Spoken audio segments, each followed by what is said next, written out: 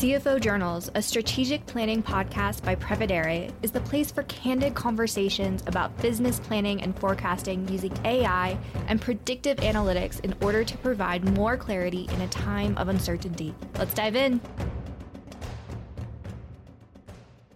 But we really appreciate your time and love to hear more about your background. So my background is sort of going way, way back. My education is in both finance and accounting. I received a degree in both, and it was just such invaluable advice that I received from a college professor, that understanding both sides, really, sort of the finance, the corporate finance, and the accounting side would be invaluable to me. And that has proven so. I spent sort of my early days in a controllership role, assistant controllership, so really getting grounded in the accounting, which then really helped me when I moved into a corporate FP&A role over at Gap Inc. So joined Gap Inc., did many rotations through various finance roles, corporate finance, business unit facing, controllership, and really got a very well-rounded understanding of how to manage and run a finance team. And so I sort of made my way through most of the roles and teams through at Gap Inc. and had a really exciting opportunity to step outside of finance. It was an executive sponsored rotation in the payments division at Gap Inc. So highly profitable. It was a role, really sort of like a mini GM role. So I owned a product line from user experience down to, sort of the financial position and outlook of that product. And I think that position for me really opened my eyes to how critical the finance support can be, and what it really means to show up and be a true FP&A partner.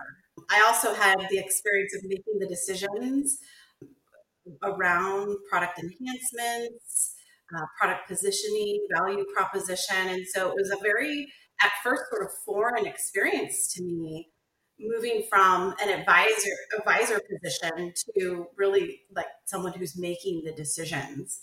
I really am passionate about finance, and I think because of my curiosity, just being sort of a naturally curious person, I still had that sort of desire to see what was happening across the entire company, not just in my division and with my product line. So I decided to make a move to Twitter, changing industries, going back to finance, and was presented with an opportunity to really rebuild an FP&A team. So I was able to rebuild from the ground up and then scale the FP&A business unit support team. That's what I've been doing for the last 4.5 years. It's been sort of a wild and fantastic ride. The scope in the beginning was sort of narrowly pointed at real estate and some of the G&A functions, and now has expanded to touch parts of engineering. I now I oversee sort of like an equivalent to a SaaS business that we have at Twitter, data licensing from revenue through OpEx. So it's been really, my time at Twitter has been such a high point and a highlight in my career. Yeah, well, it does sound like quite the variety of industries you've worked in finance as well. Now, it's been a 2.5 years of pretty much turmoil for every industry, and the finance function, I think, is impacted by this quite significantly in organizations, both in the tech world, probably also thinking of Gap Inc. and the apparel world and others. Could you tell us a little bit about how the uncertainty of the last couple of years has impacted kind of your role and maybe even your team? Yeah, it's really, it's a great question, and it's interesting to reflect back sort of the chapters that we've been through over the last 2.5 years. Sort of early on, March 2020, it was like this, not necessarily crisis mode, but it was this very quick change the way we work, change the way we support our business partners, changed the way we look at the P&L. But it was a very, very short term, like our outlook on the impact was very short term. It was like March 2020, okay, this is going to impact us for a quarter. And it was sort of like every, sort of graph we looked at, whether it was in the real estate function or revenue or users, it was either like this tick down, tick up, and then sort of normalize. And we kept moving through sort of these chapters, these quarters of expecting things to return, and they still sort of haven't, right? So we think about like, oh, are things just like they were in, 2019? They're really not. And so we really had to pivot. I think I would say when it really resonated with me was right around September 2020. We had been at it for 6 months and really realized like life was not going to resume as it was in 2019. And so from then on, we took a shorter term view at where business sort of would resume. And I think it's been an interesting bridge to go from COVID now into a recession, or looking at a recession. I didn't read the news. I think there was something that came out in the last couple hours, but looking into a very, very different economic period, I think we still are short term focused. Yeah. What do you think was the most significant challenge during that time? If you had to pick one thing that you felt was the most difficult to overcome? Yeah, I have the good fortune of working with really smart individuals and a team of incredible finance athletes that we've developed at Twitter. So it wasn't necessarily, could we keep running scenarios? Could we nail down the metrics that we should be looking at to gauge and drive the business? It was really the most challenging thing was the human experience in it all. To have a team sort of unilaterally going through some sort of personal struggle to some extent, whether it was their parents had COVID or they were stuck in, a bedroom in a house that they share with 5 other people for months on end.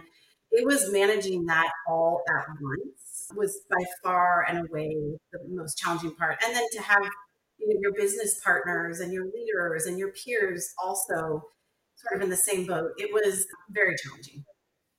Yeah. How did you really deal with those? Did you implement any new, ways of operating, any mandates on employee engagement, time off? What were kind of the things that helped you navigate it? I think as those in the finance profession can appreciate, generally when there are sharp changes in the business, that is when finance really is required to sort of step forward and the work accelerates for the team. And so that there was no exception in our case. And so there was a lot of burnout. And so Twitter was great in the sense that we implemented days of rest because people weren't taking their time off. But for me, I really needed actually to force my leaders and my team, folks on my team to take time off. And so we just did a rotation, and I was able to give 2 weeks off at a time to various folks on my team. So it was really actually forcing time off on these individuals. Some people used work as an escape, others used it, as the work was sort of unending and there was an inability to just to step back. And so it sort of got to the point where we all realized, and I had to stand forward as a leader and say, the work is going to be here. The scenarios are going to be here in 2 weeks. You've got to take care of yourself in order to be here for the next thing that we're facing. Yeah, that's good feedback and input. Now, we've had 2 quarters of declining GDP, at least as released today. And, it really is another external force besides the pandemic that's come up, besides the labor issues and geopolitical issues. They're really impacting companies and especially the Office of Finance in many different ways, whether it's labor, it's supply chain, it's geopolitical, it's pandemic related, another wave possibly, or another variant. and now declining overall economy. What advice would you have for, helping companies navigate this volatile economic climate? Yeah, it's a great question, and we've been looking at it already for many months. There is, I think that we need to be flexible. We need to be ready to scale back in very specific areas.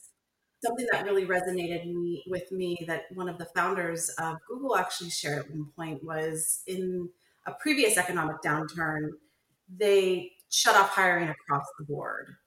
And looking back at that, they recognize that it actually stagnated their growth. And so, my advice and what we look at is where are the smart places where we can pull back? Where are the smart places where we can delay? And where do we really want to continue to invest in growth so that when we do recover, when the broader economy recovers, we aren't set back quarters, years because we across the board halted growth. Yeah, it's an interesting story, and good point. I experienced a very similar thing in 2008. Is I worked in a Fortune 500 with the CEO and CFO, but led their IT organization. We are a global company, so like most companies, in October of 2008, huge decline in the markets. Well, we start planning to reduce staff, and a large part of our business was in Europe. And to go through the European unions and to lay off people is a long process. And if we look back in it, two things kind of came to my attention as I started looking at leading indicators. One, the signals for that downturn were in 2007. They were early, we just weren't paying attention. Secondly, by the time we were able to lay off people in Europe, we were in recovery. So, we go through the several months long process, start to reduce people. That's when everything was coming back. So then we had to change course again. So I think it's one of those things that by the time companies react to it, you may be through a good part of it, if not all of it. So how you behave during these times, I think, really can set you up for success or failure. Those smart companies, good companies, may be investing in people right now if they can, right? And they're going to pull talent. It could set them up. There are very few opportunities in our professional careers for these big swings, I think, and these big bets you can place. So I think it's an interesting time to see what companies do, but a great point by Google and what you guys are doing. Yeah. Now, a big part of that, and big part of talking about that is really seeing the future, right? Forecasting and giving guidance to the business about where we think things are going, or where we are in recovery, or maybe where we are in decline. What role does your team play in the forecasting process at Twitter? Yeah. Well, my team specifically is business facing. So we support the various functions across the organization, from real estate to counsel, CFO, finance organization. And so really right now, we are working with our teams to understand their prioritization. Sort of like what is their 1, 2, 3 on the things that they want to fund, the teams that need help. And so we're in a position right now where we're really trying to organize and prioritize our needs. We haven't yet really, stepped into like a broad action mode of like pulling back or making large company decisions. But really, as you sort of mentioned, the broader economy has changed sharply. I mean, I think there were some indicators for other folks, they were really riding this wave of accelerated growth through COVID. If they were one of those fortunate businesses like Zoom or some of these other payments businesses. So right now with our team, we are deeply embedded with our partners to understand what their top 3 priorities are looking into the back half of the year. Yeah, no, that makes sense. And how about more the tactical as well? I mean, do you guys send out material templates in Excel to start that forecasting process or to revise it? Do you collect input and kind of put it together for leaders above you and the CFO? What about the tactical process around it? Yeah, tactical practical. So, we do leverage templates. Templates really only tell you so much. At Twitter and Google and Facebook and a lot of the other tech organizations, we have strategy and operations teams. So we work really closely with executive staff -1 and strategy and ops and HRBPs to talk through priorities and planning for the next quarter. Templates are a part of what we do, but really helping from a thought partnership, executive staff -1, sort of like what do they have to work with, and where do they want to, what priorities do they want to fund. So it's a combination of both. I mean, there are the templates, but there also are more deeper organizational conversations or operational conversations that we have with each leader. And then we roll up the forecast and present it to them in our, sort of our schedules and sheets and all that good stuff with commentary. Yeah. Finance is heavily into their templates and sheets, certainly. As much as we want everything to be in a system, it's one function that typically still relies heavily on things they create and develop and spend a lot of time on, which is interesting.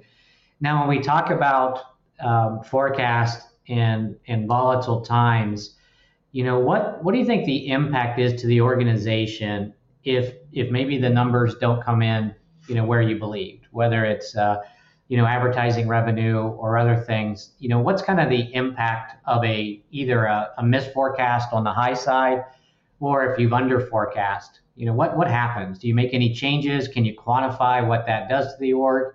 What's the reaction by leaders?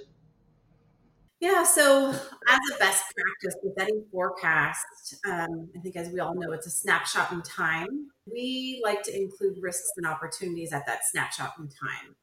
And so then as we move through actuals and see how either the forecast, whether it's top line or expenses, are turning out, say we miss top line and we would be looking for some sort of offset in the expense side, we already have sort of a short list of places to go of opportunities, whether it's pulling back, delaying in timing, various other levers. So it's nice to set your forecast up with a broader understanding of risks and opportunities so that as you move through how things actualize, you already have a sense of what your levers are to either dial up or dial down. And it's adjusting things like expenses and maybe working capital, it sounds, which can delay things and delay initiatives, etc. And it can also fuel initiatives as well if it's on the high side. Well, you've been around finance for a long time, several organizations. Have you seen the forecast and planning process change, or maybe even the inputs and data into the forecast? Has it changed at all in your career? I'm not quite sure if yes, it has. I'm not quite sure if it's an evolution over time or a difference in industries, but I definitely observe more context needed with numbers. And so what I used to see as more transactional, now I'm seeing FP&A and finance teams being built out more of like finance and strategy. And so with that, just a lot more context around the data is being asked for. And any different inputs do you leverage external data on, consumers, consumer behavior, ad spends, marketing share, or is it still inward data and internal data and maybe, forecasts that are brought from a sales team or other departments? Yeah, it's a little bit of both. I mean, we leverage external data for revenue users, but also how we're investing our dollars on a comparative basis. And we do benchmarking. Where it gets a little bit tricky and challenging is specifically with benchmarking data of how we're investing. It's difficult to find a direct compare, particularly with Twitter. And so, and I imagine that's a similar problem with many organizations. And so the benchmarking data is helpful as another data point out there to compare what could be possible or what others are doing out there. But it by no means becomes a North Star. I think really sort of where the magic happens is being able to consume those various data points, whether external and internal, and really start to guide your own path. Yeah, that makes sense.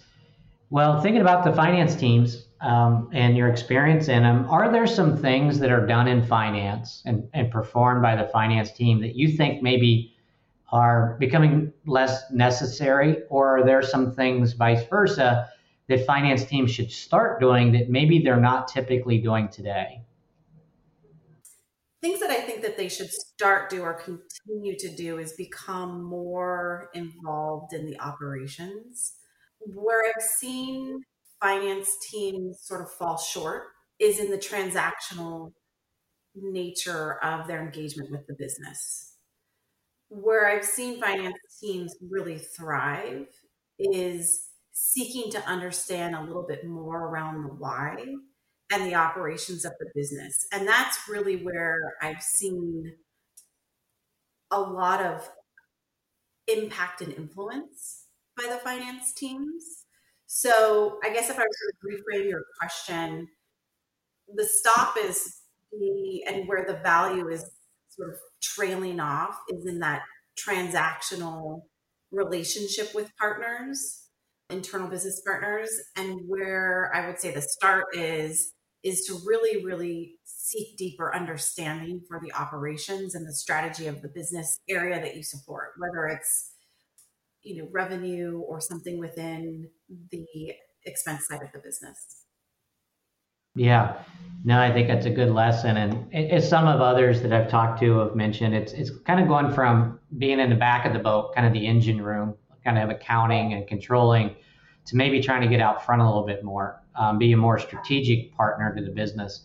And I think finance just lends itself to that.